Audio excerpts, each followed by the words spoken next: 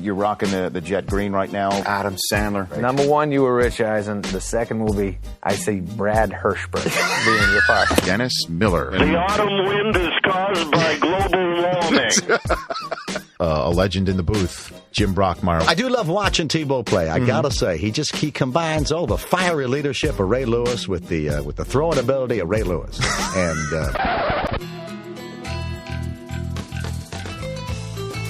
I don't download many podcasts, but when I do, I prefer the Rich Eisen podcast.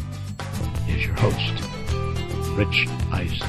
Welcome to the latest edition of the Rich Eisen podcast, presented by Bud Light. A wild card weekend in the books, leading to a monster divisional weekend coming up. What an Elite Eight remains in the National Football League. For the first time ever, 4 Super Bowl MVPs are playing on the same divisional playoff weekend. It all kicks off with Drew Brees and the New Orleans Saints, your 2009 Super Bowl MVP, going to San Francisco for a monster 2-3 game. What a great way to kick it all off on divisional Saturday that caps off with Super Bowl MVP 2 times over, Tom Brady hosting, yes, Tim Tebow and the Denver Broncos on Saturday night. What a way for Tim Tebow and the Broncos to advance to that game. More on that in a moment.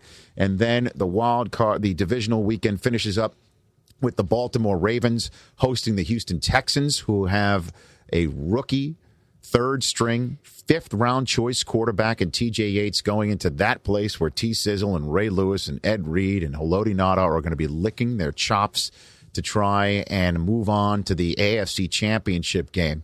And then the weekend finishes up with Super Bowl MVP from 2007, Eli Manning and the New York Giants in Green Bay in a playoff game for the first time since 2007, when Eli won that game against Brett Favre in his final game as a Green Bay Packer to get to the Super Bowl, to earn that MVP trophy against the New England Patriots, taking on last year's Super Bowl champ and reigning Super Bowl MVP, Aaron Rodgers. What a weekend of football awaits. And it's the best weekend of football of the year. I was just about to bring you in, Chris Brockman, my television podcast producer, and Chris Law, my audio podcast producer, and Mike Del Tufo back in the mix. It's good to be back. Good to see you, my mix master. Ooh, we had fun with the 8 games, though, I have to admit. You were on the road. Ooh. So same with you, Brockman. You were removed from this assignment to do higher calling, although I don't agree with that. He was working with sort of management decision. I'm a team player. You just can't get rid of me. I'm just here. He was working with Tim Tebow. Law, you know I've told you this. I don't know what I'd do without you. But Brockman, I was going to bring you in because on last week's podcast, you predicted the Denver Broncos would beat the Pittsburgh Steelers. You're the only person I've heard. And you mocked me for it. Well, Rich. I mocked you for it because you, as people can hear in your voice and your Goodwill Hunting sort of lilt in your voice, that you are a New Englander through and through, a Maine person, a New Englander. You know, you're. I don't want to use the M word that ends with whole. No, can you say that? You can bleep. Well, go. You bleep it out. I bleep it out. You are the very definition of a mass. There's no doubt about that. So I accuse you of being a homer. I'll admit to driving like a mass. Okay, but which means you exit on. You exit off on ramps. Right. I can get from the left lane to the right lane. And I'll tell you something. My parents took me and my brother, along with my aunt and uncle and 2 cousins, my mom's sister, years and years ago in the mid-'70s. We went to Boston to do the whole excursion to see all of the historical landmarks in that awesome town. Of which there are many. Awesome. Tons of them, right? Obviously, it drips with American history. We stayed. I don't know why we did, but we stayed in Bentley College. We got like these rooms in Bentley College. My dad was like a college advisor. I don't know how he got a deal, but we stayed. I don't know why we did what we did. We stayed in Bentley College. That's great. And I will never forget that we left. I think it must have been Storrow Drive or something like that. Does that make sense? Storrow Drive is a very popular and famous thorough. It's not a street, right? It's a winding You can get the Fenway from Stroh Drive. Correct, right? I mean, but it is sort of like, I don't want to call it a freeway. It's not a free. What is it? It's it's a highway. Is it what it is? What is it? No, there's no highways really in Boston except for 93. Well, anyway, it's probably 95 going through town. That's probably what it was. And we are exiting. We're going off, and some old woman is coming on as we're exiting. I'll never forget that. Like we all screamed and yelled. That was my first Boston experience. Very long-winded way of saying that, yes. Merge at your own risk. Anyway, the reason why I bring all this up is numerologists are going crazy over Tim Tebow because, he is, as we all know, a very religious young man who, prior to his NFL career in Florida, had a huge career where he wore underneath his eyes and his eye black, as Reggie Bush used to have the 619, right? His area code from his childhood underneath his eyes. He used to have John 3:16 under his eyes. He wrote the biblical Bible verse. Yes. The Bible verse. Yep. I'm a Jew. Help me out here, will you please? Okay. All right. So he had John 3:16. In his playoff win, he threw for 316 yards. He completed only 10 passes, which means his average per pass was a record-setting 31.6 yards. He did it for two Johns, Coach Fox and General Manager and VP Elway. Right. So there's two John 3:16s. One thing that people may not know is when you made your prediction last week, at what point of the podcast, Chris Brockman, did you make that prediction last week? Shortly after the Broncos' victory on Sunday night, Chris Law and I were tweeting back and forth to each other. Yes. And he happened to remember that I made such a bold prediction. Yes, you did. He went back and listened to the podcast, and the prediction roughly takes place at the 3-minute and 16 mark. No, it doesn't. Are you serious? Your questioning of his prediction takes place exactly at 3:16. So when he says, I think the Broncos are going to win, and I called BS on him, that whole exchange occurred. You hit the pause button, and it is 3 minutes and 16 seconds into if you just fast forward right to 3:16, you'll hear you saying that you don't think you were basically calling me out for picking the Broncos because I'm a homer for the Patriots. It's a bit of a stretch, but it's still a 3:16. It's another one. Yeah. Wow. That is craziness, man. I'm not going to pick him this weekend. Of course not, because it's against your Patriots now. No, I mean, he's had a great run. I'll take him. Well, to be fair and balanced on this podcast, Mark Wahlberg, big Patriot fan. He's got a new movie, Contraband, coming out. He's on. He's going to phone in. I think he's in New Orleans, which is where he says. Well, you know what he's going to say because he's a big Patriot fan. He's been on. He came on last year when he was promoting The Fighter. That was the week leading up to the Jets-Patriot game.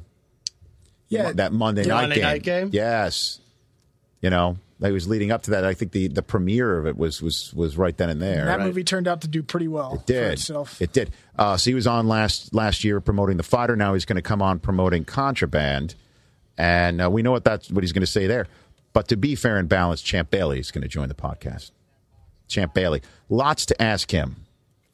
Lots to ask him, from having the front row seat of seeing all this play out in front of him with Tebow and that offense, to going into New England. How do I bring up the interception of Brady and Ben Watson knocking him out of bounds? Do I bring that up? You got to. Do I really? I think How so. can I do that? He got blown up, too, when he got... Well, I know. Why would he expect a tight end to be coming up from behind him 100 yards away? Across the field, too. Yeah. Why would he expect the tight end with a head of steam? So we'll talk about that game from both angles, player, fan aspect of it. As for the NFC side of things, Jim Mora Sr., he joins us from New Orleans. We got two guests. We got one calling in from New Orleans, right? Right. And we got... Jim Mora Sr. in New Orleans, in freaking New Orleans, where he's been doing some work every time the Saints play a big game. He goes down there and works with, I believe, the local NBC affiliate from where WDSU. He will be joining us from there. So we want to talk about playoffs. What a week of football New Orleans has had. I know, right? Yeah. Well, he was at the national championship game. We got to ask him about that. Championship and the Saints Lions. The Sugar Bowl. Who won that one? Who won that one? I forget. Should we cue my son singing the Michigan fight song right now on the Dan Patrick Radio Show? Let's do it. School Spirit from my 3.5-year-old. Dan Patrick had him get on the phone to sing the Michigan fight song, and my son almost didn't do it, as you'll hear, and then sort of fought his way through it. Uncle Dan's on the phone. Can you sing the Michigan fight song for him? No. Hold on a minute. Dora the Explorer's on right now. Hold on a minute. Can you sing the Michigan fight song, please, real quick? Go for it. No, I don't want to. Ready? Hold on. Yes, I'm ready. Go for Uncle Dan's Okay. ready. Go for it. How to the Vector Valley, how to make the country heroes, how to in the lake and there. There you go. Awesome. There you go. Well done, Xander. All right, what do you think? That was great. Not bad. Pretty good. That's my 3.5-year-old son on national radio. Coming from a Notre Dame fan, I'll give him credit. That was a good Michigan fight song. Even you begrudge your 3.5-year-old his daddy's school spirit. He did a good job. Now, what we didn't play there was when you first asked him to do it, he goes, no. I don't want to. Dora the Explorer. I know, but petulant side of my 3-year-old son came out on the radio, and he was watching Dora the Explorer. You know how many texts and emails I got from friends saying, your son watches Dora the Explorer? Pop in He-Man. I watch it. He-Man. But he normally he's all over Sesame Street. Normally he's all over Busy Town Mysteries. I don't know if you guys ever read Richard Scarry books. Did you ever? Richard Scarry books? No. Nope. Oh, boy, you're missing out. But anyway, he's normally over both of those things. Very manly cartoon, very manly shows. He's in touch, Rich. He's in touch. At least it wasn't My Little Ponies. Dora the Explorer's learning. Well, Dora the Explorer is a couple shades above My Little Pony. Oh, or Hello Kitty. It wasn't Hello Kitty, right? Let's focus on what's important here. Positives. Yeah, that was fun. So, Michigan did win the Sugar Bowl, and then came the Saints and the Lions, then came the national championship game. That was an ugly affair towards the end. Although I enjoyed watching the defensive struggle early on, but after a while it was like, somebody going to score. How many of those? That was like a combine preview with the amount of defensive You're not guys wrong. who are going to be playing in You the are not NFL wrong. in We're that going to be game. talking about a lot of those kids, if not this guys. February, then future February. Courtney Upshaw is a beast. Yeah. For sure. And it appears that the predecessor, Nick Saban's a predecessor to a new Dolphin head coach. We'll talk about that with Michael Lombardi here on this podcast. Michael's also going to talk about the playoff games, and I believe he had the Steelers going to the Super Bowl when he was last on. We're going to ask him to replace that. And then also, Hugh Jackson, former Raider head coach, freshly the former Raider head coach, in studio. I am looking forward to hear what he has to say. Well, he had a lot to say to our friend Michael Silver of Yahoo, Yes, he did. who's been on this podcast quite a bit, talking about how Mark Davis wanted a clean house, son of Al. But it just does sound like Reggie McKenzie, the new general manager there, just wanted to say any remnant of Al Davis, short of his son and Amy Trask, the president, and everyone else who's above him, I imagine is going to be gone. So we'll talk about all that with Hugh. So let's get things started here on the podcast. Pleased to have on the Rich Eisen podcast right now, Hugh Jackson here on the program. Good to see you, Coach. Hey, Rich, how you doing? I'm doing fine. So I guess I'll start macro with you. The whole what happened? If so, I'm sure a lot of friends and family will ask you what happened. So I guess I'll just ask you, what happened in your estimation? Well, I think at the end of the day, didn't win enough games, didn't get to the playoffs, and I think once Mark seen where the franchise was, I think after he hired Reggie, I think he made a decision just to give Reggie the opportunity to bring in his own head coach. Mark Davis, yes, son of Al. Mm-hmm. And did Mark inform you of this, or how did this all dawn upon you that this was happening? No, Reggie told me. I came in on Monday, and I think it was Tuesday. I'll get my days mixed up. Yeah, I know. They all bleed. Trust me, in the NFL, as you know, they all blend together. And I went in and talked to Reggie. Reggie was very forthcoming and upfront and said, hey, Hugh, I'm just going to go in a different direction. I want to hire my own guy. And at the end of the day, I have to respect that. Sure. I know that anytime a GM comes in, that possibly could happen. And that's what happened. Right.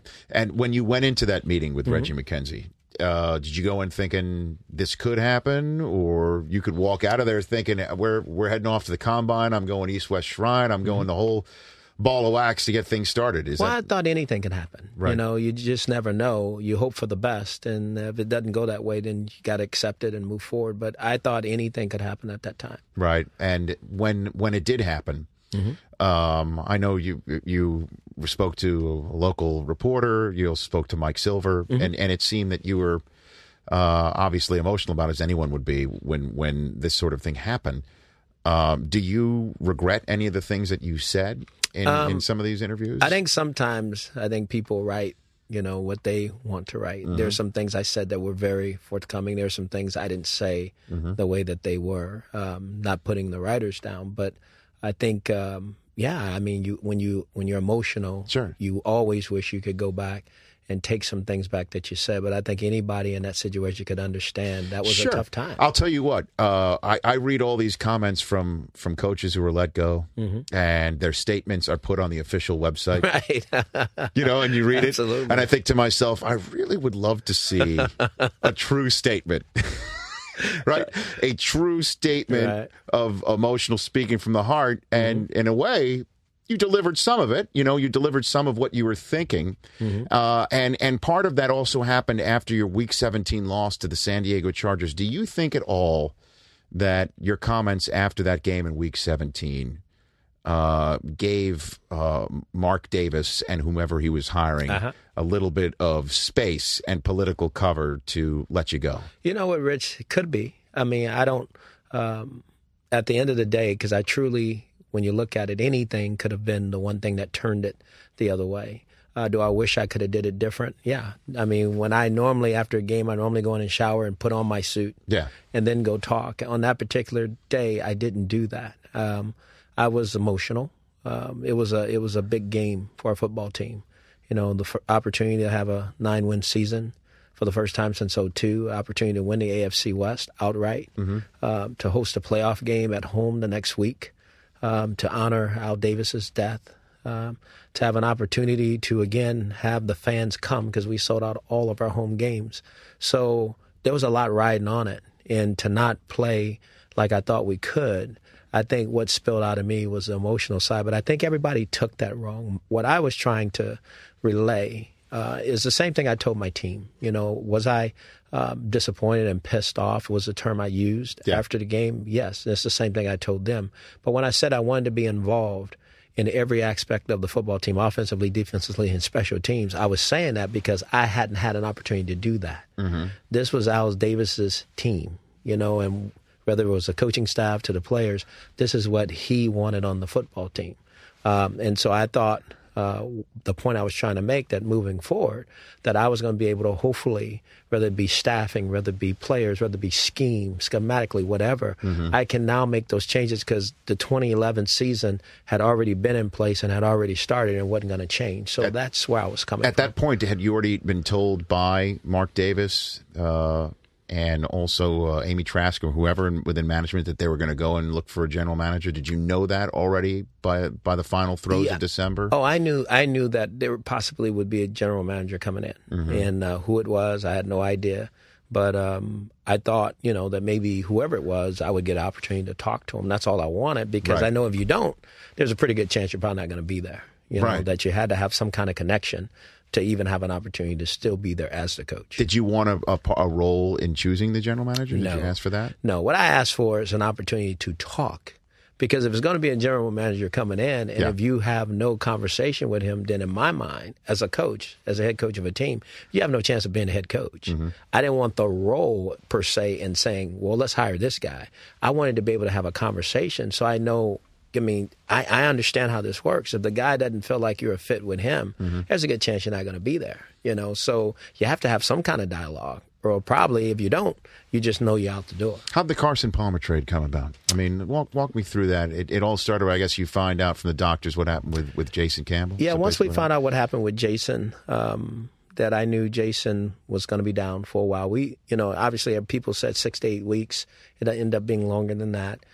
There was a decision that had to be made. I mean, do you go out and get a gap guy to come in and be on the football team, or do you find someone who can truly help you win? And there were several quarterbacks that were out there, and we explored several other opportunities. I think people don't know that. It wasn't just Carson. Who else did you? I'm not going to go there, Rich. You know I have to ask the yes, question. You do. Okay. I'm not going to go there. But there were several people at the time, that were out there. There were several calls that we all fielded.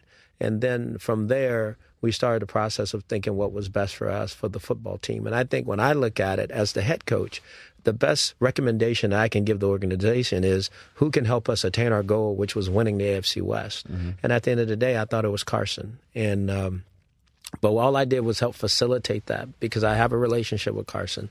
I had a relationship with Mike Brown. So I was able to talk to Mike Brown. And to me, that's what I was able to do. I know there's been so many reports that I did the deal. I don't do deals. I'm not the general manager. I'm the head coach. But what I was able to do because of relationships was open the lines of communication. And the rest of it was done within our organization with our team of people in order to make this trade happen. Well, I don't think, just reading reports and hearing what people are saying with the Carson Palmer trade, clearly, you can't just call up Mike Brown and say, to number one, sure. Hang up, send him over. I'll send the paperwork right over, and then you go to the word processor and bang out the contract. Right. Clearly you have to include people who say the okay. Mm-hmm. I think that the context though about the trade that people are wondering is that you might have been pushing for Carson to come because you knew that your first season on board was going to hinge on whether you win or lost, and that you perhaps pushed for somebody and pushed for a trade that long-term wasn't right for the team, but short-term was not only right for the team, but also right for you. What do you say to people who couch the term in those terms? Well, the first thing you said about pushing for someone that I think we all would. I mean, I knew exactly what I was going to get from this player. I recruited and coached him in college. I spent time with him in Cincinnati, so I knew exactly what I was getting. The other guys out there, I didn't know.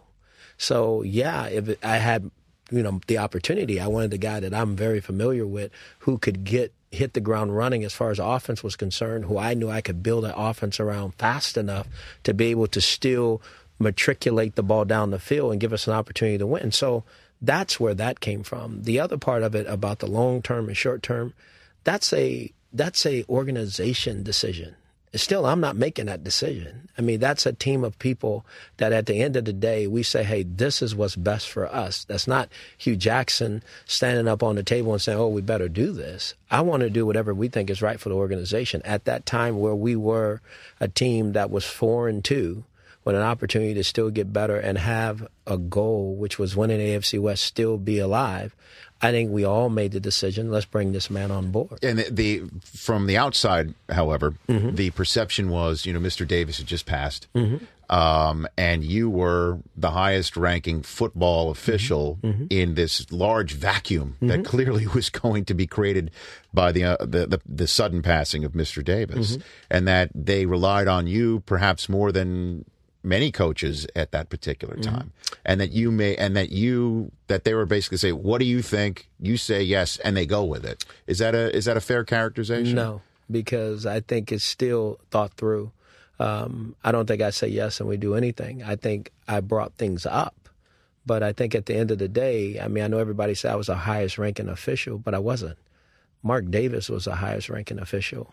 Amy Trask was, there also, and myself. So we all collaborated on making these decisions, and I did nothing alone. There's nothing that I did at the Oakland Raiders in my time there that I've ever done by myself. Did I bring up suggestions? Well, that's my job as the head coach to bring those things up. But at the end of the day, all those decisions were made in unison with one another, and we signed off on them.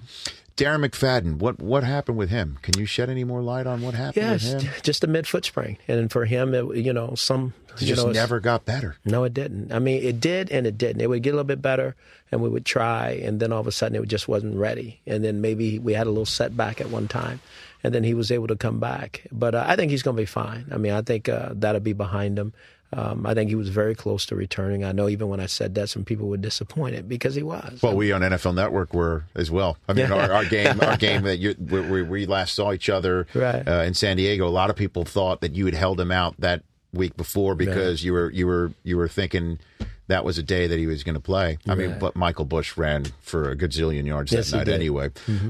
So McFadden, was there at any point where you thought, I'm going to have him, then game day, you don't? No, there was never any point during the season, the regular season, where I thought I'm going to get him. I know we were getting closer, and I know we're going to really give it a shot, if we had the opportunity to keep playing. But I never thought, I just kind of really got my mind away from that. It'd been so long, and every week it was the same thing, he's out. So I just kind of, whatever it was going to be, was going to be. Right. Did you see the press conference, the Reggie McKenzie press conference, or no? Did you watch part of it? I seen some of it. Yeah. Okay. Did you see the projector come down? Yes, I did. I did. Just when Mr. Davis was brought up, did you see like right at that moment? Yes, I did. As if he was there. What do you think Al Davis would say right now, Hugh Jackson? Well, I think he would. If I know Coach would be disappointed that we didn't make the playoffs. But I want everyone to know that I truly believe if Coach was there, we would have made the playoffs. Because I think we all know Coach's specialty was on defense. That's what he loved. That's what he really dug into. And the offense he kind of left to me. And when he was here, we were a 4-2 football team. We went to Houston, won a big emotional game, and then came back that next week honoring him and won, and we were 4-2, really when, it was still pretty raw where he was. And then after that, we kind of lost our way. But I think it's because we lost our leader a little bit, because he was the main charge behind our defensive football team. Do you think you'd be the coach?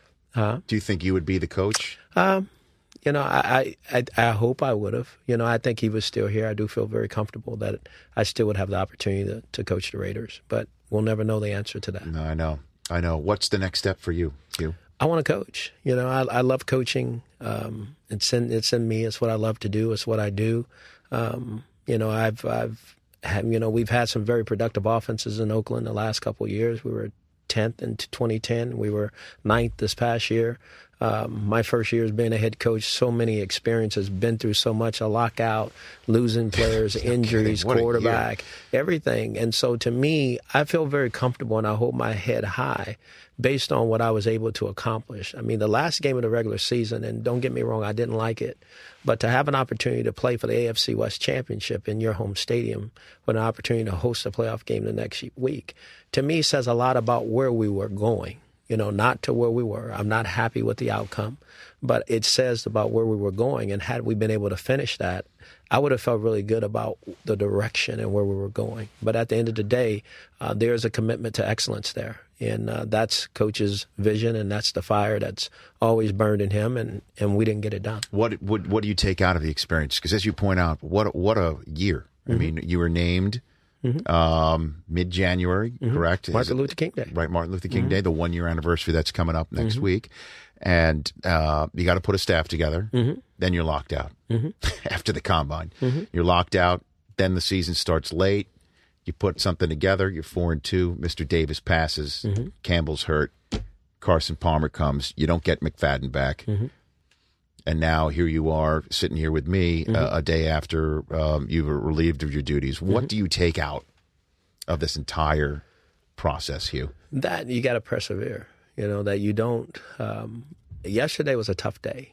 Any time that you don't get a chance to finish something you start, that's hard. But at the end of the day, I got a chance to wake up this morning and feel good about where I am and what I'm trying to attempt to do. Do I want to be a head coach? No question. I relish the opportunity because I think I truly do get leading men. Do I know that all the T's and all the I's got to be crossed and dotted the right way to give you the best opportunity? Yes. And I think that's important as I move forward. But I learned so many lessons on what to do and what not to do if given that opportunity in the future. But at the end of the day, I'm a football coach that loves a coach, love being around the players and love game day and what it all means and loves a chess match of offense against defense. And it's a lot of fun. Before I let you go, in case you do want to go into the media, I'll give you a crack at this right now. How far do you think Tebow can take the Broncos I know you're probably not thinking about any of this stuff. The look you just gave me was just like, are you kidding me? I haven't thought about any of this stuff. But you've seen the young man up close and personal. You've seen what he can do. Mm-hmm. You saw, I assume, what he did against the Steelers. I don't know how much football you did watch this weekend. How far do you think the Broncos can go? I think they can go far. I think they have a tremendous head coach in John Fox. I think Dennis Allen is the unsung hero on that football team on defense. I think what he's done with their defensive football team is tremendous. I mean, they have really played great. And a lot of kudos to Tebow. I mean, he's gotten it done. It was amazing before they played us, our second game when he became starter. You know, I kept saying that I would hope that he doesn't get hot against us, and he did. Right. You know, and that's kind of catapulted him from that game on. He started playing really well. He's a good football player, and he's a competitor. He loves the game, and he relishes the big moments, you know, as witnessed by last week. So when you have those things working for you, the men that I mentioned earlier, and then a football team that believes, a lot of great things can happen. Now they're playing against a really good football team this week, you know, in New England. So it's going to be a tremendous challenge. So, but who knows? I mean, I don't think you can put any limitations on their football team. Or any person either. Absolutely. No question about that. The power of belief, as you just mentioned, for sure. I mean, and as you also have mentioned, you've coached at 2 different levels. Mm-hmm. Is the style of offense, do you think, sustainable in the professional ranks? I think it's tough because I think when your quarterback gets hit that much, eventually it gets worn down. But he's a big dude, right? I mean, he's not, let's put it this way, he's not Vic in terms of stature, size, 200 pounds, maybe soaking wet. Mm-hmm. He's a big dude. He is a big dude, but I think we all know and recognize that in this league, you know, the more you run at quarterback, the less you're probably going to end up playing. Because at some point in time, one of those hits are going to get you. And I don't wish that on him because he is a tremendous competitor and very good at what he does. The style of play is starting to take shape in this league a little bit because there are some of those quarterbacks that have those kind of skill that are beginning to play. I mean, Cam Newton, what he's doing in Carolina is unbelievable. But you know, all of us in the media, we're Tebow struck right now. You know what I mean? Like it's tough for us to get out of it. We're in that sort of Tebow riptide. Certainly after he does what he does in like the highest watched wild card game of all time. Mm-hmm. But Cam, I mean, he's a big dude. And he's unbelievable. I am so impressed with him and his ability to perform at such a high level week in and week out. I'm fascinated. Again, since I have an offensive coach sitting right here. Mm-hmm. Will this change the way Cam played this year? Tebow playing right now change the evaluation of the position moving forward? There's no question it will. No doubt. No doubt. Because these guys can make plays with their legs and with their arm. And they have a special skill, and it's called winning. They have a belief about them that if you give them opportunity, they can make things happen. And I think they're both tremendous competitors. And there's a young kid in Oakland, I think, as they move forward, Terrell Pryor, who's kind of cut from some of that cloth, that when he gets an opportunity, and I forgot about that. Yeah, amongst all the stuff that you were talking about. Yeah, he went supplemental draft and took him. Mm-hmm. He's gonna be something special. He just how soon do you think? Sooner than later. I think what's happening with him is he just didn't get an opportunity when he got there, just because he got there so late. What a mess the kid had through this year. Yeah, and then he was suspended, for a while, so he couldn't have an opportunity to catch up. But he's a worker. He's kind of cut from the same cloth to those guys I just mentioned earlier. Not that I'm comparing them or anything like that, but the style. Well, I mean, what he had in Ohio State when he was active and not having all this stuff swimming around him. I mean, he was excellent. Yeah. Did at any point during the season you have a package for him or no? There was one time early in the year against Kansas City, we tried a couple of things and got him going, and he did them very, very well. But again, when you have a quarterback, you just get in Carson, you got to make sure you get all the reps you can. So that kind of put a little stop on that experiment. Interesting. So Terrell Pryor, you think with what we have seen this year, he can do similar things given the opportunity? There's no question. I think those guys, he has that kind of skill set. And you think RG3, who announced today, as a matter of fact, it'll be official next week. Do you think his draft stock has gone up, not only from what he's done, but from these guys that we have mentioned as well? There is no question. I mean, he's a tremendous football player. He can throw it. He can run with it. He looks to be extremely smart, handles pressure very well. I mean, those guys are hard to find, very hard to find. Oh, man. I think someone's gonna knock on the Rams door. Oh. Don't you think? I mean, somebody might, because they've got Sam Bradford. I mean, again, I'm just shooting it with you right now. Just might. Right? I wouldn't be surprised. For RG3. Hey, Hugh, thanks very much. We appreciate your thoughts. And good luck, and we'll see you down the road. Thank you, Rich. That is Hugh Jackson, Coach Hugh Jackson, right here on the Rich Eisen podcast.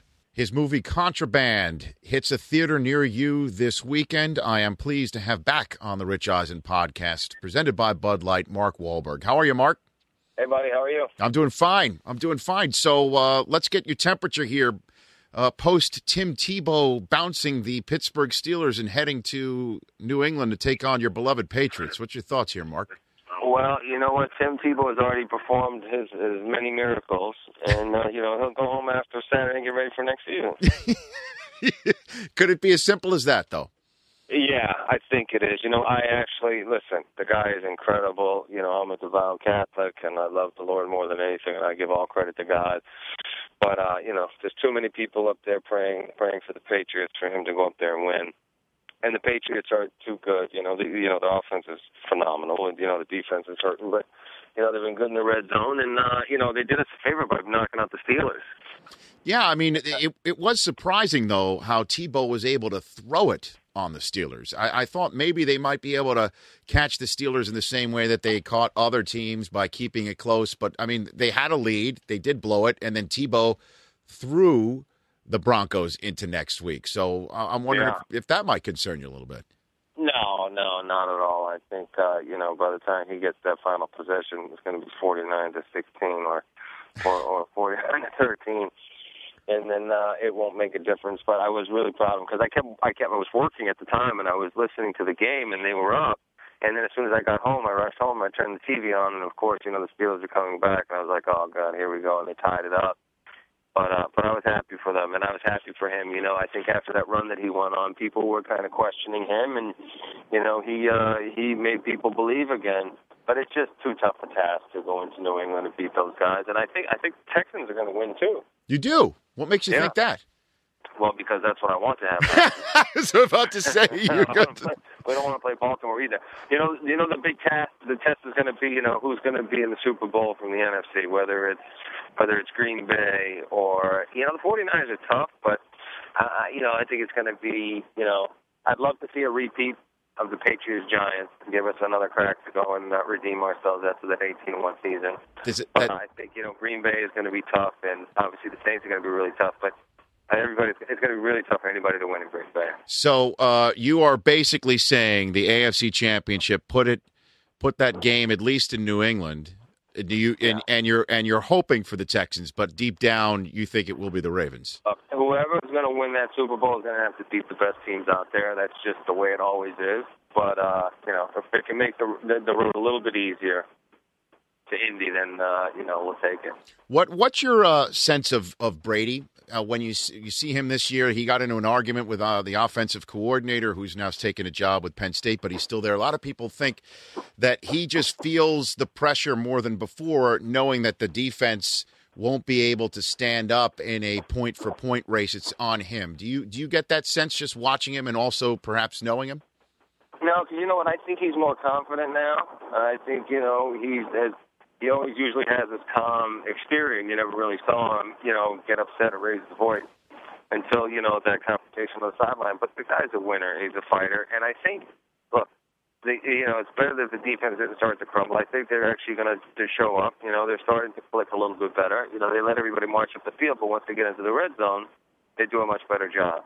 So I think, it's their due, and I think Tom's going to deliver. He's been in this situation many times before, so I got a lot of confidence in him. Where are you going to watch the game? I'm going to watch the game at home. I was hoping to go to the game, but I think I'm going to be in L.A., so I'll watch the game. And then if they go to the Super Bowl, I think it'll be the first time that I go and I take my two sons.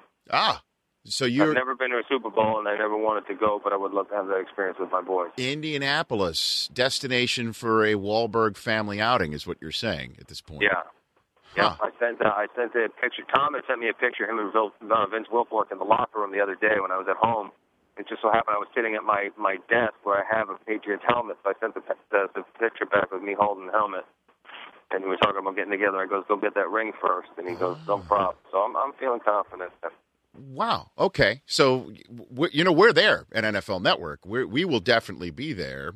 And if you need whatever you need, Mark, we're there to help make the experience as best as possible. Marshall, Dion, we'll make them all available to you. Oh, I love it. Play golf with Marshall, hang with Dion.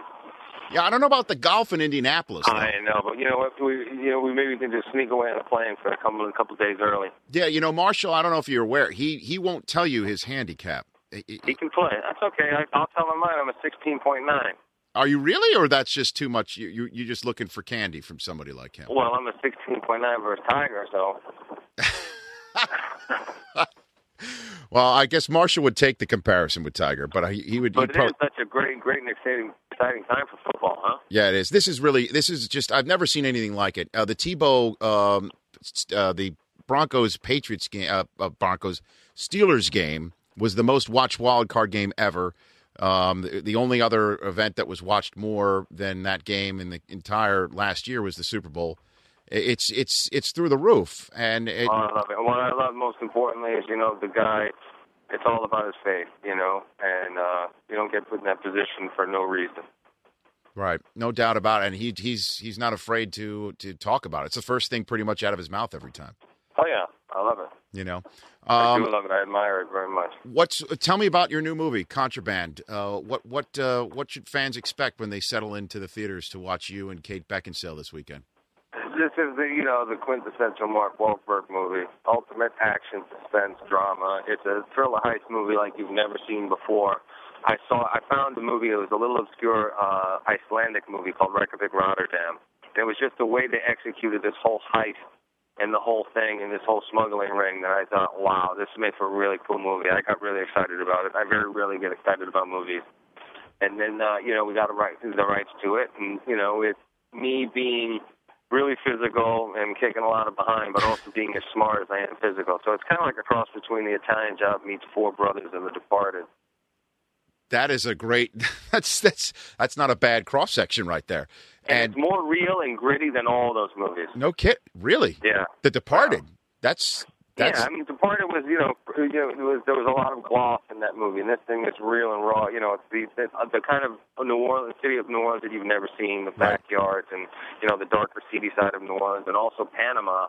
It's never been shot like this before, and the world of smuggling, and just the way this whole thing happens, the way they pull this thing off, it's pretty incredible. Excellent. Contraband in the theater near you, and I can't let you go without talking Boardwalk Empire as well. It's one of my show on television. It is. I'm telling you, my fall went like this: go to work on Sunday, do my Sunday morning show, watch the games, then do my highlight show, and then go crash and go to sleep because my call time's 4 a.m. But the whole time my TiVo was working. Monday, first thing, send the kids to school. I caught up on Boardwalk Empire every single Monday. What did you think of the finale? Phenomenal. Awesome, right? I mean, I don't want to give it away just in case there are some people who are catching up, but it definitely was shocking. It was surprising. But it's just so well acted and it's so well shot, Mark. The writing is the best in the business, the directing, everything. So we were, so fortunate to have, the success like we have with Entourage in the comedy world, and then to have the best drama on television right after that. Us working with HBO and being able to attract that kind of talent. It's remarkable. Awesome. Is there any hint you could give us for season 3 whatsoever? Well, if you thought season 2 was anything, season 3 is going to be twice as gangster. I mean, it's really heating up. Al Capone is starting to come into his own, as is Lucky Luciano. I mean, you're going to see these guys grow and develop into the iconic crime figures that they were remembered for. So the rise of the Meyer Lansky career path, all those guys. All of them. And everybody thought, how could you kill Jimmy? But he was one of the only fictional characters in the show. Right. So now we're going to introduce some other characters, and, you, like me, I'm waiting for what Terry's going to come up with, but the stuff that we talked about is just so exciting to see, and hopefully we'll win. Hopefully this weekend is going to be a big weekend for me. Yeah, absolutely. We're going to be number 1 at the box office. The Patriots are going to win. Yeah. And Golden Globes, Boardwalk will win Best Drama. Well, good luck with all that. I hope you hit the trifecta. I'm sure Broncos fans hope you just go 2 for 3. We're overdue. Well, listen, And, you know, that the Patriots don't put food on my table, so if I had to go 2 for 3, I wouldn't do that. That's right. And believe me, when I get on my knees, you know, I would thank God that Tim Tebow's out there spreading the message of the good Lord. Hey, Mark, thanks for calling in. We appreciate it. Thanks for coming back on the podcast. And do look us up if you do make it to Indy with your Pats. I will, and I'm going to come visit you in studio when I'm launching my new sports nutrition line this fall with GNC called Mark. So I want to come and talk to you about it in person. Fantastic. I'd love to have you in studio. Two, being in the sports media, I'm always about free stuff, right? I mean, it would be free stuff, right? Top of the line. We got the top science-based stuff. The products are going to be fantastic, off the chart. I'll walk out of the studio chiseled. I'm all for that. Oh yeah, we're slicing you up, baby. Okay. All right, Mark. All right, buddy. Thanks again. Take care, Rich. Thank you. Bet. Bye. That's the one and only Mark Wahlberg. His movie Contraband in a theater near you this weekend. Joining me here on the Rich Eisen podcast. I'm fired up for this guest. He is one of the all-time bests at his position, getting set for career playoff game number 8 in season number 13, Pro Bowl season number 11, which is a record for his position. The Denver Broncos cornerback himself, Champ Paley. How are you, Champ? Doing good, Rich. How you doing? I am doing just fine. So many things to ask you. Let's go obvious first. What has it been like having the front row seat that you have had on the sideline, watching Tim Tebow and this offense become what it has become? It's been unbelievable in so many ways because nobody knew what could happen. You know, nobody gave us a chance. You know, it's one of those things. Let's see how it plays out. And you know, after being in the playoffs and winning a game, people are starting to kind of, you know, give us a little credit. What was it like watching Demaryius Thomas go on that 80-yard dash? It was amazing. Amazing feeling. For one, I didn't have to go back on the field. I was dead tired. Right. I was dead tired by the end of the game. But it was great because this city deserved to win like that. You know, it's our final game here. I mean, it's a great feeling. Well, I mean, did you sit around at all and at any point during the season watching Tim Tebow do and this offense do what it has been doing and just shake your head and say, I have never seen that before and I probably will never see it again? I would love for you to put into words what you've been thinking standing next to your defensive brethren watching this thing play out. Well, we love to see it work because the longer that it works, the more rest we get on defense. And you know, I'm cheering them on. I'm definitely pulling for them to pull it off every week because, you know, the more it works, the better it is for the defense, and we can go out there and, you know, we can counter right off of that. Can you provide some insight for us, too, about the thinking process? And by that I mean so many of us go about our daily lives and our jobs, and if we struggle at the job, you know, we all question ourselves. We all get down on ourselves. We all have coworkers that depend on us and say, you know, hey, what's going on? And with Tim Tebow, he never seems to say that he has these sorts of doubts, that he ever goes through that. What has it been like from your position? Have you seen at any point in the time during the 6 for 22s or the 55 minutes of struggling on offense that he has gone through that and needed you or maybe Brian Dawkins or somebody to come around and put an arm around him and tell him to just keep plugging away? You know, I don't necessarily think he needs it, but it doesn't mean that we don't do it. You know, we definitely encourage him as much as possible. This game is rough, so I can only imagine what goes on in his head and anything like that, but you never see that from his demeanor. But being an older player, I can't imagine that, you know, it doesn't get tough sometimes because it's gotten tough for me. I mean, that's every year of my career. So I can only imagine what he goes through, but he's a fighter. And one thing about him, he never stops believing in himself. And at any point in time, were you and the rest of the defense ever looking at each other and hearing all of us out of breath in the national media putting him on covers and talking about him left and right that, hey, Tebow time never exists if you and the rest of your defensive brethren are doing the jobs that you've been doing? You know, we don't get the credit, you know, I think we deserve, but at the same time, we don't care. You know, we're winning games. That's what it's all about. It's a team sport. I mean, Tebow, he's going to get a lot of attention, and the more people watch him, the more people watch us. That's just the way it's going to be. So he's one of our brothers, so we we cheer for him. You know, we want him to get that attention. He handles it well, which makes it even easier for us to like him. Was there any ever rookie hazing involving him at all, champ? A little, yeah. You know, not a little. I mean, we shaved his head. Is that right? But that was about it. I mean, he was all for it. I never seen a rookie like willingly let you do things.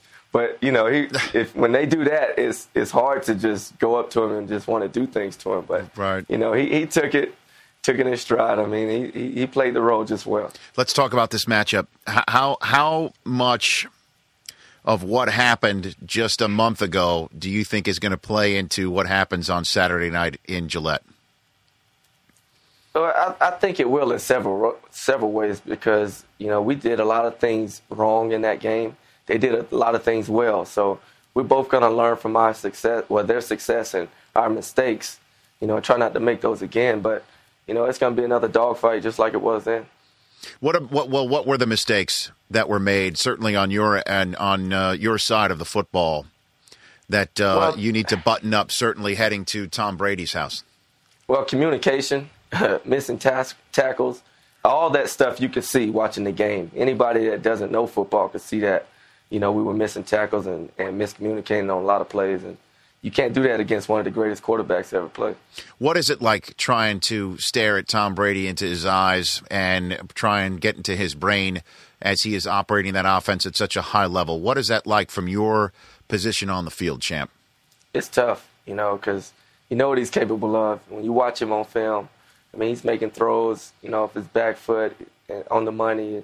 You know he's capable of doing a lot of things, but one thing you can't do is get frustrated when he makes a play because he's going to make them. You just got to limit him as much as possible and try to hit him as much as possible. Then again, you have picked him off in a playoff game, have you not, Champ Bailey? Have you not? Yeah, I have once. Yeah. I mean, but listen, I know that this is sort of a touchy subject in a little bit of a way, but you did pick off Tom Brady in the end zone, and you did stop them from scoring, and you did take it 100 yards in the other direction, Champ, right? Yeah. That's what happened. Hey, what do you want me to say? No, yes, you have. You have taken him. Yeah, I'm agreeing with you. Exactly, and Gronkowski's not going to come get you. Let's put it that way. Oh man, you got that right. He definitely won't catch me. You know, so taking this game on its face, the fact that you're in it, and the fact that nobody expected you to make the playoffs, let alone the manner in which you made it, let alone the manner in which you made this game, how much in this locker room do you, certainly as a veteran, need to just look everybody in the eye and talk about the opportunity and not celebrate, in a way, the fact that you have the opportunity? Well, the thing we need to concentrate on is just the day-to-day work to get up to a game. You know, just preparation. And everything will take care of itself. We just prepare to win Sunday. Everything else take care of itself. We try to control our emotions as much as possible. We haven't really done anything yet. We want a playoff game. It's one step closer to where we want to go, and that's what we got to focus on. Right. And Dawkins, how is he doing? Do you think we get a chance that we could see him playing on Saturday? I think there's a chance, but, you know, I really don't know. You know, he didn't practice today, right, as we all know, but you know, it's one of those things. I think they're just taking day to day, and I hope we can get him back on the field as soon as possible. And what is he providing even without his play? I mean, he is one of those typical he can play for me type guys. Just the way that just you know, there's the way he carries himself and the way that he inspires other. I love that guy. It's one of my favorite interviews that I've had over the last 8 years, and I'd love to know what you can pull back the curtain a little bit and tell us what he's been providing to this defense and what he does still provide. He still has a lot of energy, and you can feed off his passion because you can see how bad he wants to be out there. And then, you know, he's like another coach on the sideline because he sees things. He knows how to communicate with us, you know, and what we need to see, what we don't see. And it's a lot of different things that he provides. I mean, his presence alone, we need him. I mean, we want him on the field, but I wouldn't want him in the press box during the game. He has to be on the sideline. Well, he calls himself the idiot man, right? When he puts on the eye black, he says he becomes the idiot man. That's his nickname for himself. I don't know what happens, but he's a different person. He is. I mean, he's a totally different person. But I love it, though. I know, but for the good, right? He's a different person for the good. How good is Von Miller? Can you put into words how good he is? Special talent, raw talent. I think the sky's the limit for him. He can be one of the best to ever play at his position. It's just going to, take understanding the game, things like that. Those kind of things you kind of grow into and you learn as you get older. But the sooner he finds out, there's no stopping him. Right. Last question for you, Champ, and part of this is a little bit of jealousy because you have more hair on your face than I have on my entire head. When was the last time you shaved that beard? When was the last time? Well, I trim it every other week, but I shave it. The last time I shaved it down about a year ago. A year ago? About a year, yeah. Wow, that is impressive. I mean, that's commitment, Champ. How long? How long are we gonna see that? We'll see. We'll see. I really don't have a deadline. Okay. Or a date I'm going to cut it. It's just. Whenever I feel like it, that's when it'll go. All right, Champ. Enjoy the experience again in a playoff game. Thanks for joining us. Appreciate it. All right. Anytime, Rich. You bet. That's Champ Bailey joining me here on the Rich Eisen podcast prior to his big game in New England. Let's talk about everything else going on in the National Football League. Once again, joining us here on the Rich Eisen podcast, presented by Bud Light, a man who's quite in demand these days, doing Dan Patrick. He does his usual gig on Showtime in addition to NFL Network, and he is basically an in-house organ of the Bill Simmons podcast as well. That's none other than Michael Lombardi. How are you, Michael? I am doing well, Rich. Thank you. Let's start with Jeff Fisher. What is Jeff Fisher's plan here? Everybody believes that this is going to come out of the oven real soon. His decision. Well, I think Jeff Fisher's plan is to go to the Miami Dolphins because it's a structure in place that he knows. He feels comfortable. The team isn't going to move. There's no relocation problems. There's not an issue with the lease. And I think he feels very comfortable that Stephen Ross is committed to making the team the best it could possibly be. St. Louis was attractive, but I think the more he looked into the organization, there's no real front office right now. There's a lot of things to get done, and then there's that old question that looms. Can, in fact, the Rams sell enough tickets? Can they do enough things on their stadium lease that would keep them there? Los Angeles is a market that could be in play, and the Rams have things in their lease that could trigger that, and they've been there one time before. Wow. I mean, for Jeff Fisher to turn down the Rams and the second overall pick in the draft, which any coach coming into a new situation would love to have, obviously, they would have, and what many people widely believe is a franchise young quarterback in Sam Bradford entering his third year. For him to turn all that down and say, I'm going to go somewhere else because I'm concerned you're going to move, that leaves the Rams having to answer a whole bunch of questions in their fan base, if you think about it, Michael. Well, I think it would, but obviously the Rams will come out and say, look, we're not going to move unless we're forced to. I think they'll be strong in that area. And they'll also try to do things in terms of damage control to let their fans know that, hey, this is a partnership. This isn't just we're here to stay for life. Jacksonville's a little different. Their lease reads a little differently than the St. Louis Rams. The Rams' lease reads in a way to where there is the potential for them to relocate if they had to do that. So, and then when you really break down the Rams team, Rich, I mean, there's some issues there that they have to resolve. They're not big in the defensive front. Jeff Fisher likes to have a physical defensive line.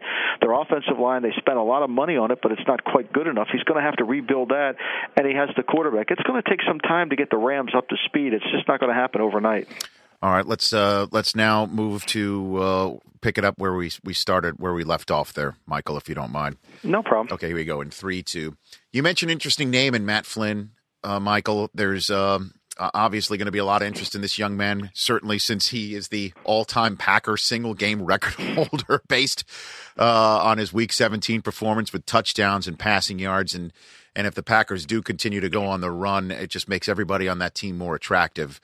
Where do you think he might wind up? You mentioned him as a possibility with Miami. I know the Redskins are clearly going to need somebody else moving forward. Where do you think Flynn ends up playing in 2012?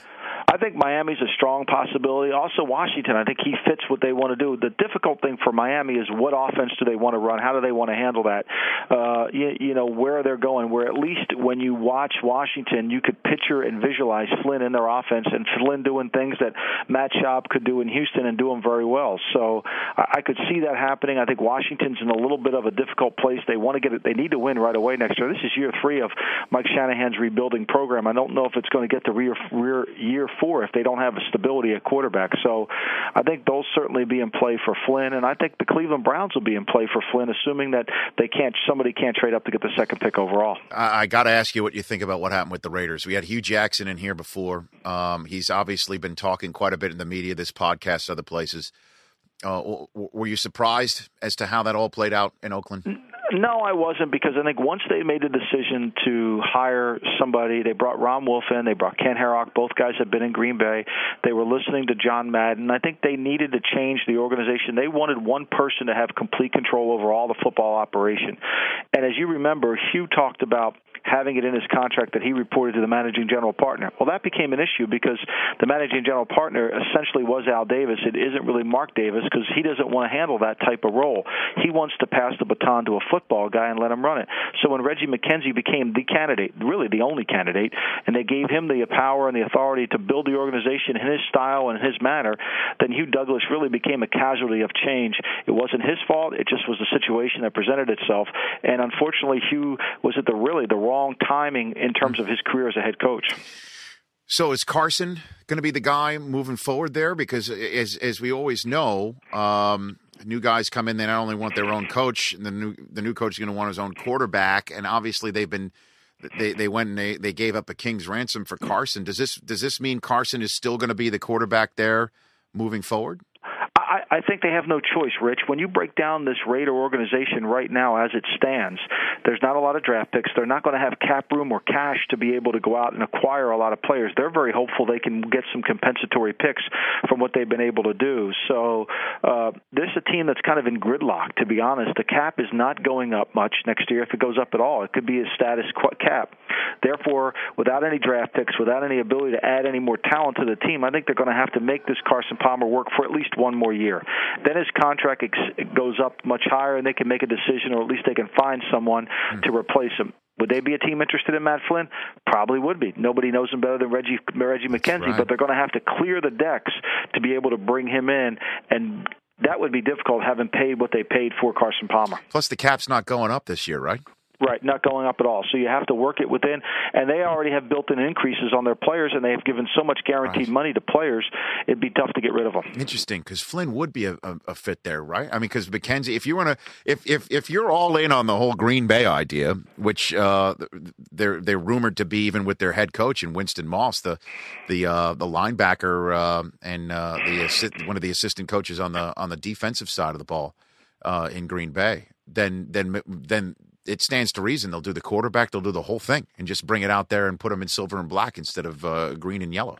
Yeah, and the only thing they'll get away from is the big, strong-arm quarterback. But McKenzie wants to put this organization in his style and his manner, and move from there. And I think it does make a lot of sense. And Palmer, like Hugh Jackson, could be a casualty of change. Do you have a quarterback that finished 2011 as the starting quarterback, and also the assumed starter of 2012, that you think will not be the starter once 2012 actually hits?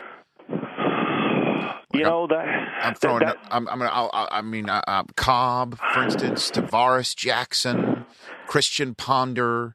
These are all guys that are out there right now. I think really the only place that you would have to really wonder where is all this change going to occur would be in New York. I mean, Mark Sanchez, even though he's been given the stay of execution by everybody in front of the press, but so is Brian Schottenheimer, and now he's no longer on the staff. So, I think anything that's said in New York right now in Florham Park, you'd have to take with a grain of salt. Tavares, interesting because they're not going to be able to get somebody in there as high. They could be a Matt Flynn player as well, but I think Pete Carroll made it clear he'd like to go 2 more years. He'd like to go another year with Tavares Jackson in there. Christian Ponder, the Vikings have really basically Rick Spielman's now the general manager. Right. He's the one who picked Christian Ponder. They have to go in that direction. So, New York's a team to keep an eye on in terms of where they are. And also, I think Matt Castle in Kansas City, what they do with their offense and who Romeo Crennel wants to do when he decides to make some changes in terms of his experience as a head coach. Now, I mean, you mentioned the Jets. Let's spend a few minutes here because the report out of the New York Daily News, Manish Mehta, one of the top beat writers on the Jets beat, it was an article laden with unnamed quotes and sources. No one wanted to put their name to it. But, I mean, Sanchez was put on absolute, complete full blast in this article. One source called him lazy, coddled, and you just have to wonder, even with all that, you think that they would move on from Sanchez in 2012? Just move on from and take the whole clean break here. Well, I think, the answer to that would be finish the sentence. Move on to who? Matt Flynn? They don't have any cap room, and they would take a huge cap hit. Their cap is very snug right now in terms of what they've done. Let's just go over it. If they keep Santana Holmes on their roster this year, he's guaranteed money the following season. So they're playing with fire there, and they've guaranteed Bart Scott. Even though they said goodbye to him, now they've sent out a press release saying hello to him because they realize they have a $4 million guarantee, and he can't go anywhere. That's the whole thing also what's going on in New York. And you know this well, too, dealing with the media. I mean, there's blood in the water, certainly with unnamed sources and everybody reporting about what's going on behind the scenes. But Mike Tannenbaum and Rex Ryan, the day after losing to the Miami Dolphins, essentially said Schottenheimer's going to be here unless he gets a head coaching job somewhere else. And then the minute he doesn't get the one type of job that was up for, the head coaching job with Jacksonville, within minutes, a press release is sent out from Schottenheimer with quotes, essentially him saying he's stepping down and moving on, and he's looking at other jobs elsewhere. There's no question that when that press conference was taking place on that Monday, that everybody knew that this was going to happen, correct? No question. In fact, Tony Sparano had been essentially done in New York for almost 6 to 7 days now.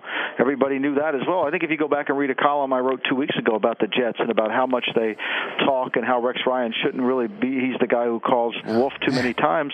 I wrote in that column that Brian Schottenheimer went back. It was the worst kept secret, that Brian Schottenheimer was coming. What's the point of that? Were they just trying to boost up his ability to get a job? They were trying to help Brian Schottenheimer out, but the reality is I don't think they did.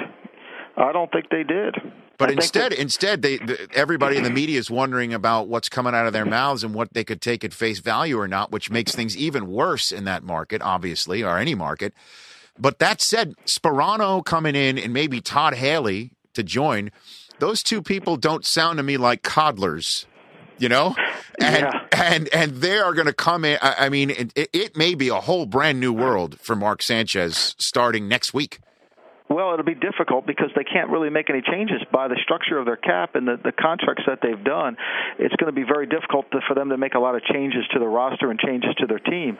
They're in gridlock as well. Remember, as you said earlier, the cap's not going up, so it's going to be very difficult to do those things. I think Todd Haley, I'm told, will go back to Arizona, won't go to the Jets. That's what it appears like, but we'll see as we move forward. I mean, Sparano's is the offensive coordinator, so I don't know if Todd Haley would want to come in and then have to work for somebody. He could go to Arizona and do that in a system that he's comfortable with in an area of the country that he's more comfortable with. And so that is an indication to Jet fans that this is the ground and pound. That is it. The days of Sanchez even remotely sniffing 40 attempts in a game, let alone 59, over. Is that what we should read in that? So. I think there's no question, and it's going to be interesting to see if they can put enough pieces around him and how that offensive line is going to play with Tony Sparano as now the coach. So there's a lot of things going on. One thing I think we see clearly from New York is there doesn't seem to be a lot of leadership. It seems to be a dysfunctional organization. And I think I said this on the podcast before. Someone in the building told me that it's worse than the Raiders ever was, and and that's just from somebody in the building. And so I think there's a lot of confusion because there's really no direct answer. There's a lot of things going on, but there doesn't seem to be a lot of honesty coming out, and I think the players have to understand that as well. Remember, they were told Santana Holmes was coming back by Rex and by the general manager. However, that being said, all the players said he ruined their season. So there's a disconnect that I think is going to have to take some time to rebuild. But then again, as just to bring it full circle, what they say in the press and the public may be completely. I don't know why they have them, Rich. I really don't. Nobody believes them anyway. Completely different from what they're doing. Because again, for Schottenheimer to not get the job with Jacksonville and then moments later have a release with all sorts of quotes thanking the Jets for the opportunity, come out within minutes, and then the next day Tony Sparano is the offensive coordinator. It's a fascinating chain of events that strains credulity actually is the word. It just strains the believability, let's put it that way, that something like that could fall into place within 2 seconds worth. So you never know. Well, as I said, this was done with Sperano 6-7 days ago. This whole charade with Schottenheimer was just a charade. And, maybe Brian will land on his feet. Alabama is certainly a good destination point for him. He's talking to go in there. He's got a relationship with the offensive line coach at Alabama, Joe Pendry. He and his father, Marty, were together on the Cleveland staff. So there's certainly things in place there. And it's an attractive job in Alabama where he can kind of get away and maybe rebuild his career and perhaps become a college head coach. So Jason Taylor, former Jet, blows up a couple of plays on Sanchez, ending the Jet season and his career on top, and Schottenheimer's out, replaced by the Miami Dolphins head coach that was blown out in the middle of the season. That's the way basically this thing goes. That's how these things work. That's the way it goes. All the bad things that Sperano said about the Jets, he has to take back now. That's right.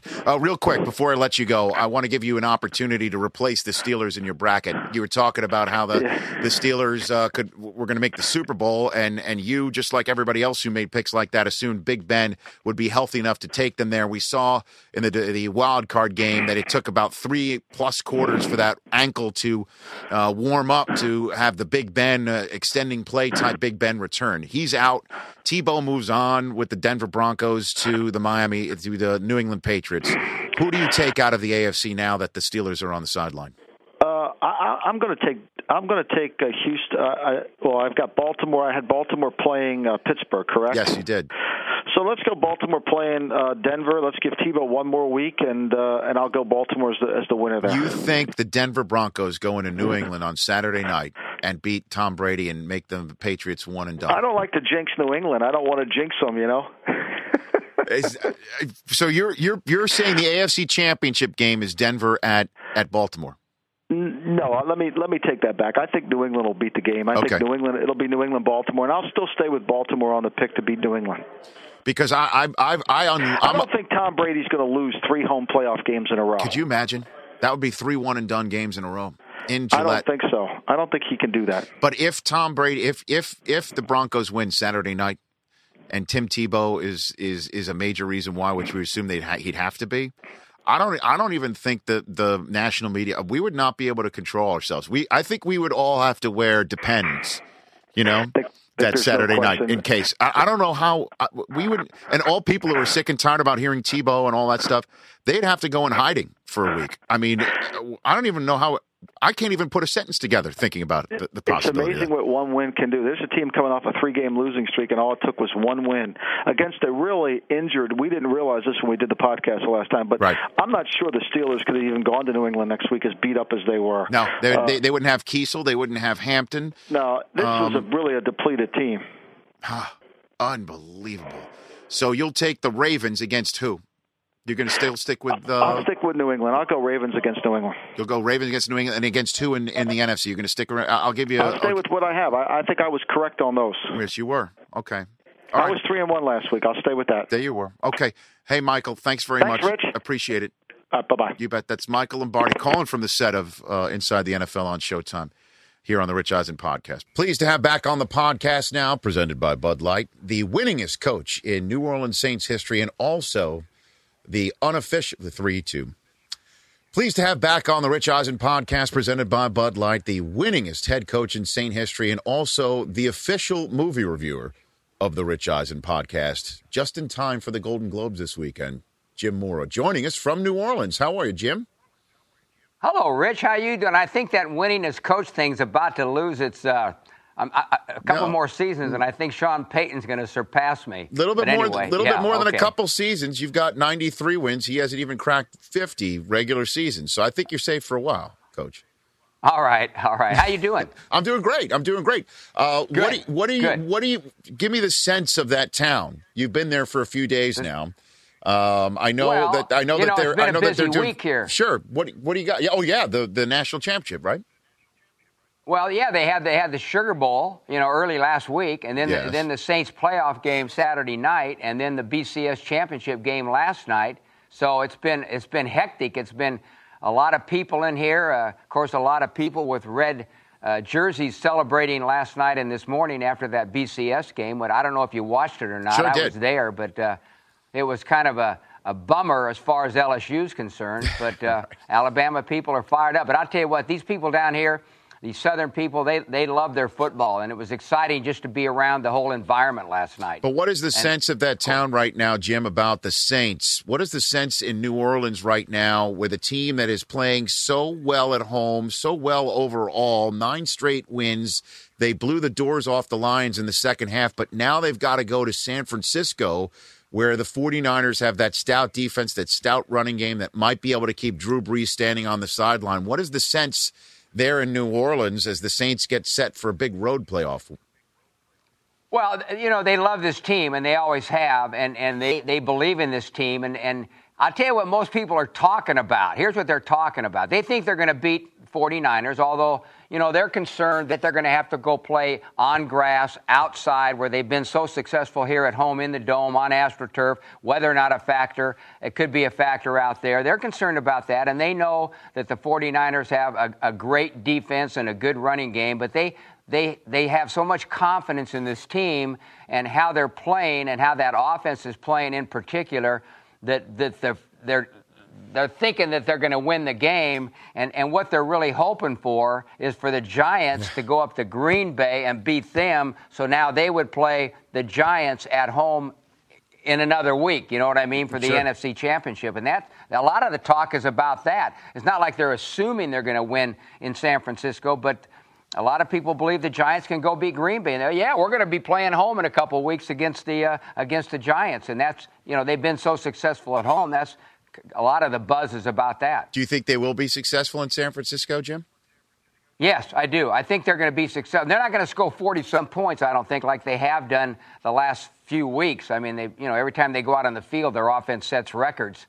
But I think they're going to face a really, really good defense and a really good running game that's going to keep their offense off the field a little bit. But I just don't think that they're going to score some points. I don't care who they play. They're going to score some points. And I just don't think that the 49ers can match them as far as points are concerned. And, the 49ers defense has given up some big plays in the passing game, and the Saints are certainly capable of doing that. And I just think they're going to be too much for the 49ers. Yeah, we saw the 49ers give up that touchdown pass to Jesse Holley in week number 2 in the overtime loss to the Dallas Cowboys. Do you think, though, that the Saints do get their wish, that the Giants do somehow go into Lambeau Field and knock off Green Bay, or do you think the Saints are going to return to Lambeau Field like they played in week number 1 for the NFC Championship? Rich, I think that the Packers are going to beat the Giants. Now, I know anything's possible, and I know the Giants are playing really well right now, and I think they're capable of doing it, but I don't think it's going to happen. I think Green Bay is going to beat the Giants, and I think the Saints are going to beat the 49ers, and the Saints are going to have to go to Green Bay and play for the NFC Championship. That's my feeling. And then who goes to the Super Bowl from the NFC? Ooh, baby. I'm sitting here in New Orleans, I know. I'm picking the Saints. Okay. I hear you. I'm picking the Saints. Yeah. All right, I'll take that. I'll take that. So the college football game, you attended the national championship game in New Orleans, seeing LSU play Alabama. And now you've got a new rooting interest in the college game. Do you not, Coach? Right. I sure do. In fact, I talked to my son Jim this morning, and he's all fired up, recruiting, hiring coaches and all that kind of stuff. But I'll tell you what, I was standing on the sidelines last night when these two teams, Alabama and LSU, were warming up, and I was so impressed with the way that the talent level that these two teams have. I mean, they got some good-looking football players, and not just the starters. But I'm standing there kind of in the corner of the end zone, and the Alabama team, their 8 tight ends came over to they were doing their pregame stuff. All 8 of those guys looked like they could play in the NFL almost, just physically. They got some really good-looking football players, especially defensively on both these teams. But it was a bad offensive night for the LSU Tigers. They were inept offensively. Do you remember the UCLA fight song, Jim? No. You don't remember that? Okay. No, do you? I don't remember. Well, I'm just wondering, because you're going to have to know it now with your son, head coach of UCLA. I don't have to know it. Well, I mean, I don't have to know it. Well, if he is now going to be the king of Los Angeles, which I'm sure he'd like to be, perhaps he can get you some quality tickets to the Golden Globes this weekend. What do you think? Ooh, that'd be good. Yeah, I'd like that. I live out in Palm Desert. Yeah. And you know that Palm Springs Movie Festival is becoming. That's right. Has become a really big deal. I was gone. They had it this past weekend. Yeah. And they had a bunch of big timers out there. I wasn't there, but I'd like to just go to that. Yeah. But anyway. No. I mean, you were doing your football duties there in New Orleans, and Brad Pitt and Angelina Jolie showed up on the red carpet out there, right by your house. I think George Clooney was supposed to come out. Brad Pitt, Clooney, yeah. All right, so I'd like to, in our remaining time together, Jim, I'd like for you to put on your podcast official movie reviewer's hat, and I'm ready. And bust out your Golden Globe crystal ball. And tell us. Ready. Okay. Okay. I'm now making. Let me ask you a question, baby. Yeah, go for it. Okay. When you're gonna ask me to pick, you want me to ask you who I liked when I went to see these movies, what I liked, or who do I think is going to win the award? There might be a difference there. I might like a movie, but I'm thinking, well, what I'm reading, what I'm hearing, that some other movie might win. Let's do both. There's no rules. There's no fast, hard rules here at the podcast, Jim. I mean, let's do it this way. You are not only the official reviewer of the Rich Eisen podcast, but you are also, I'm making you a member of the Hollywood Foreign Press just for this conversation. And the Golden Guy, you're going to hand out. When you're in New Orleans, it's almost like being foreign. Okay, but anyway, let's go. Okay, so the motion picture drama, the nominees for the Golden Globe coming up this weekend are The Descendants, The Help, Hugo, The Ides of March, Moneyball, and War Horse. Give me the Jim Mora podcast movie reviewer version of who you would give the Golden Globe to, and then who you think the Hollywood Foreign Press is going to give it to. Okay, of those, and again, when I go to a movie and when I walk out, it's like, did I just enjoy it? I mean, did I really like it? Was I into it? Was it interesting to me? And I differ a lot of times from what I think other people, or who might win an award. But there was two movies that I really, of that group, the two that I liked the best. Were the Ides of March and Moneyball, not necessarily in that order, but those two, and I liked all those. I didn't see Hugo. Okay. I didn't see Hugo, but I saw all the rest of them, and I liked them all. I liked them all. But the two that I really liked were Moneyball and the Ides of March. I mean, those are the ones I said, hell, man, those were great movies. Well, who would you give the Golden Globe to? You can't just split it. You know who I think's going to get it? I think The Descendants is going to get it. That's who I think's going to get it. Yeah, and I like The Descendants. But and War Horse, I liked War Horse. I thought that was a heck of a movie. I got a little emotional even at the end of that, a little teary. Why? I don't know. The ending was great. Guy got. Well, we don't want to give it away, I guess, but but you teared up at the end of War Horse. I wouldn't have guessed that. A little bit, and I'm an emotional guy, Rich. I tear up in movies a lot. Is that right? Yeah. I had no idea. Yeah. Did you tear up? Did you tear up? Did you tear up in Moneyball when the A's lost to the Twins? No. I had some. I saw some things in Moneyball that I related to. Let's put it that way. I'm sure. Being a former coach. I'm sure the Art Howe moments with Brad Pitt, Billy Beane. So again, Moneyball, Ides of March. You have to choose one. Who would you give it to? Moneyball. Okay, Moneyball, best motion picture drama. That's Jim Mora's Golden Globe. Let's quickly get to the best motion picture, musical or comedy. 50-50, The Artist, Bridesmaids, Midnight in Paris, My Week with Marilyn. Jim Mora's Golden Globe goes to what? Okay, I did not see 50-50 or The Artist. I saw the other ones. Golden Globe. I'm going comedy. Okay. Yep. And the other three I liked a lot. The two best I thought were Midnight in Paris and Bridesmaids. But if you talk just comedy, I'm going with Bridesmaids. I laughed like crazy in that movie. I thought it was really funny. So you loved What'd you find funny about Bridesmaids? Oh, the whole thing. Those girls were great. I mean, it was just you sit down and the entire movie I'm laughing. It was a good movie. I thought it was one of the better movies I saw all year. But you have your finger on the pulse of the Hollywood trades, though. I think The Artist, right? You're hearing that's the buzz. Oh, yeah, it'll probably win it. I haven't seen it yet, but I'm going to see it. My wife wants to see it. I want to see it, too. But I haven't seen it yet. Apparently, it's a silent movie. Right, all silent. I've seen the previews. Yeah? It's all silent. The reviews have been awesome. So what was there sound in the previews, or was it even a silent preview? No sound. Really? The preview was silent. Yeah. Was silent too, huh? Have you not seen it? I have not. No, I haven't seen anything of it, but I've heard it's silent. It was silent. Yeah, right. I like Bridesmaids, and Midnight in Paris was a great movie. That was great. Movie. What's your favorite movie that you've seen? Did you see A Girl with a Dragon Tattoo? Did you see that? Yeah, I did. I saw it last weekend. But you know, I read the book. I saw the Swedish version, and I walked out of this one. I liked it. I think I liked the Swedish version a little bit better. Maybe it was because it was the first one I saw. Right. They changed the ending in the second one, the English one, from the book. And for some reason, I liked the Swedish one just a tad bit better, but I liked them both. And the book was great. This was pretty dark. Too. Pretty dark stuff, Jim. Yeah, pretty explicit there. Some of those scenes. Yeah, and the actress Rooney Mara, she's NFL royalty. You know that? I know. How about that name? Yeah. Rooney and Mara. That's sort of like. I know. Well, that would be like naming what, like your granddaughter naming Benson Irsay, right? Wouldn't that be?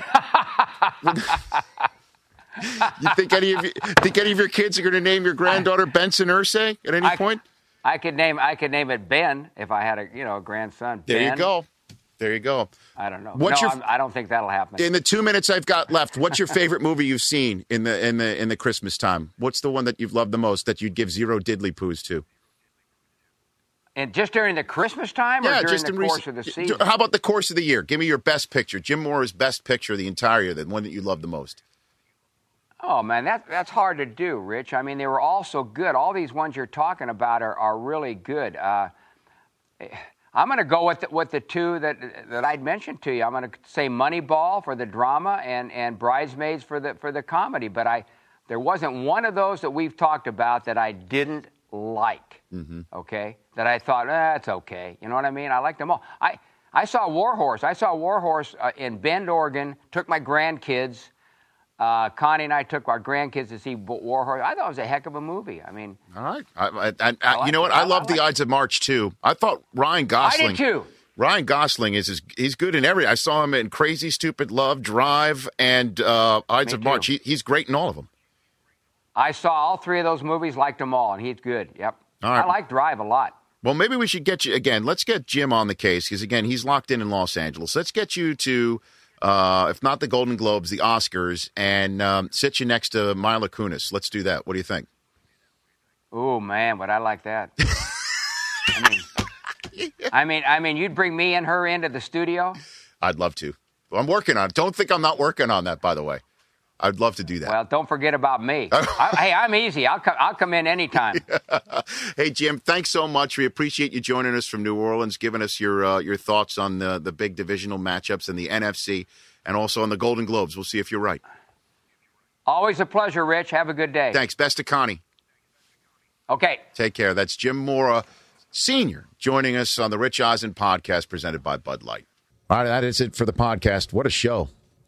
Should we tell everyone, Chris, who we had booked as of 48 hours ago? We're sitting here on a Wednesday. We had Champ Bailey mostly booked. We wasn't official. Champ right? Bailey, and that was mostly we didn't know. We knew Wahlberg was calling, and we didn't have a time. Yeah, but you never know, right? I mean, schedules. It sounded like he was on a tarmac when he chatted with us. There was a lot of background noise. He had just landed in New Orleans, and then we saw Jim Mora was available, and the Golden Globes this week. Golden Globes, right? Come on. We're going to work on, Brockman and I discussed getting him Oscars week, red carpet, out like there. Next to Mario Lopez. Exactly. Like have him, have Jim Mora Sr. with his very sharp marine elbows get in there and fight for that one-on-one with Viola Davis of The Help. Menudos. Right?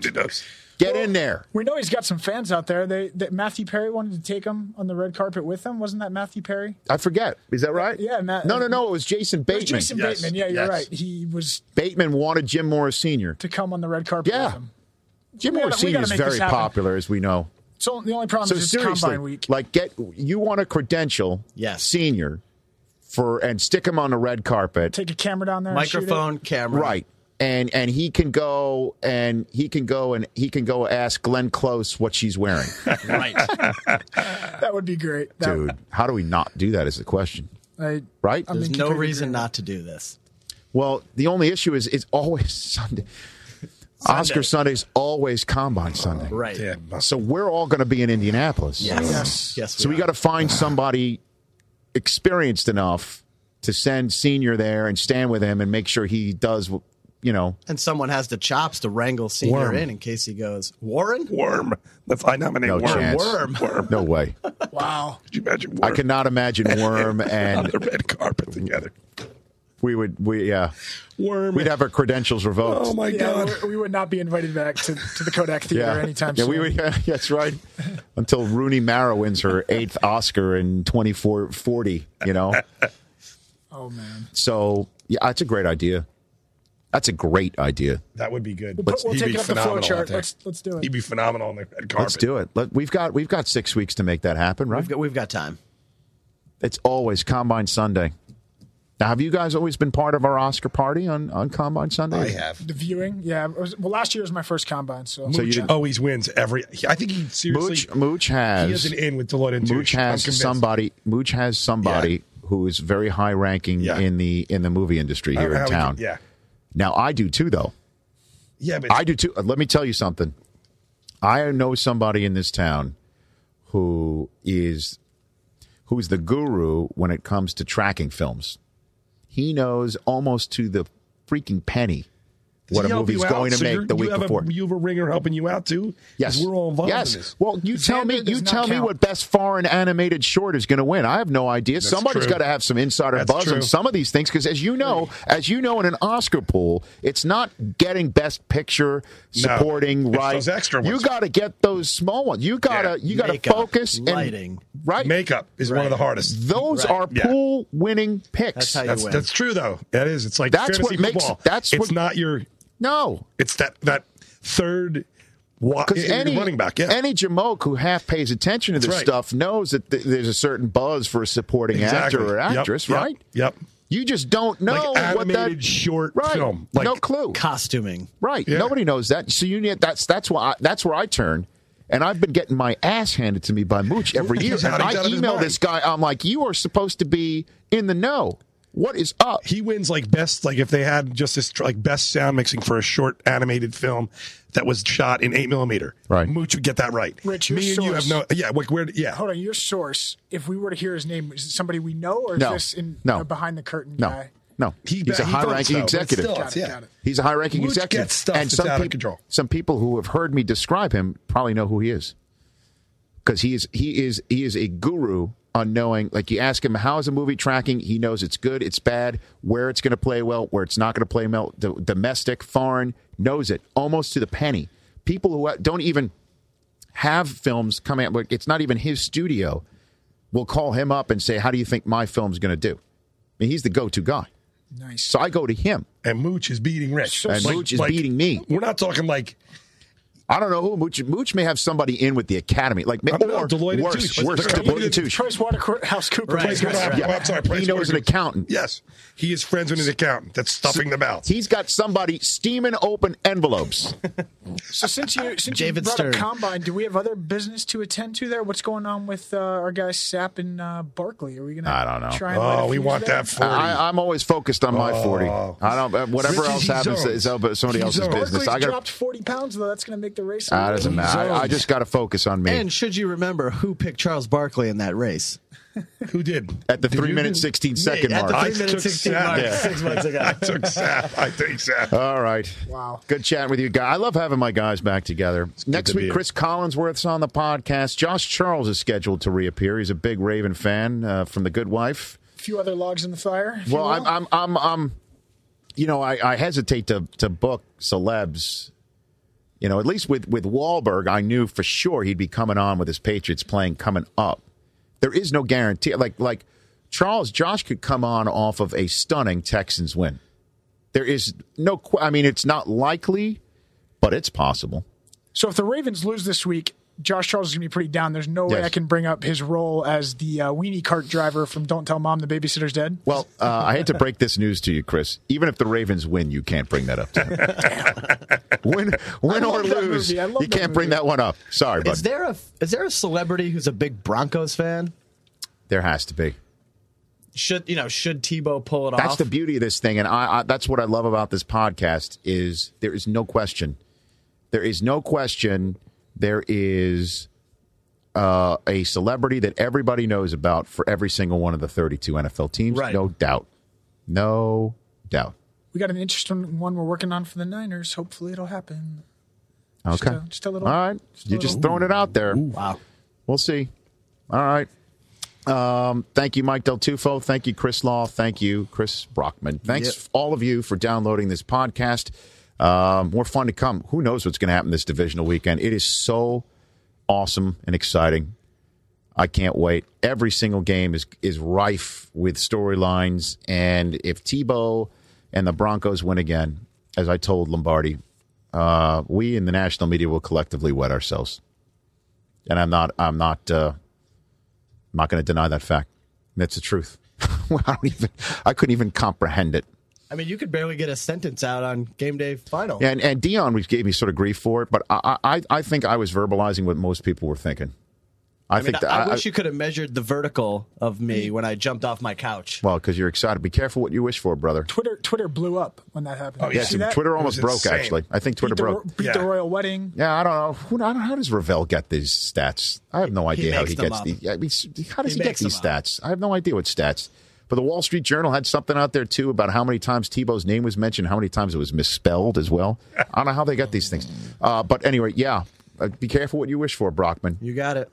Be careful. Same with Wahlberg. You never know. Yeah. Never know. I'm picking him to beat them. And Tebow is the king, the reigning king of You Never Know. The reigning king and champion of You Never Know. Enjoy the weekend, everybody. This is Rich Eisen for the podcast signing off. Stay listening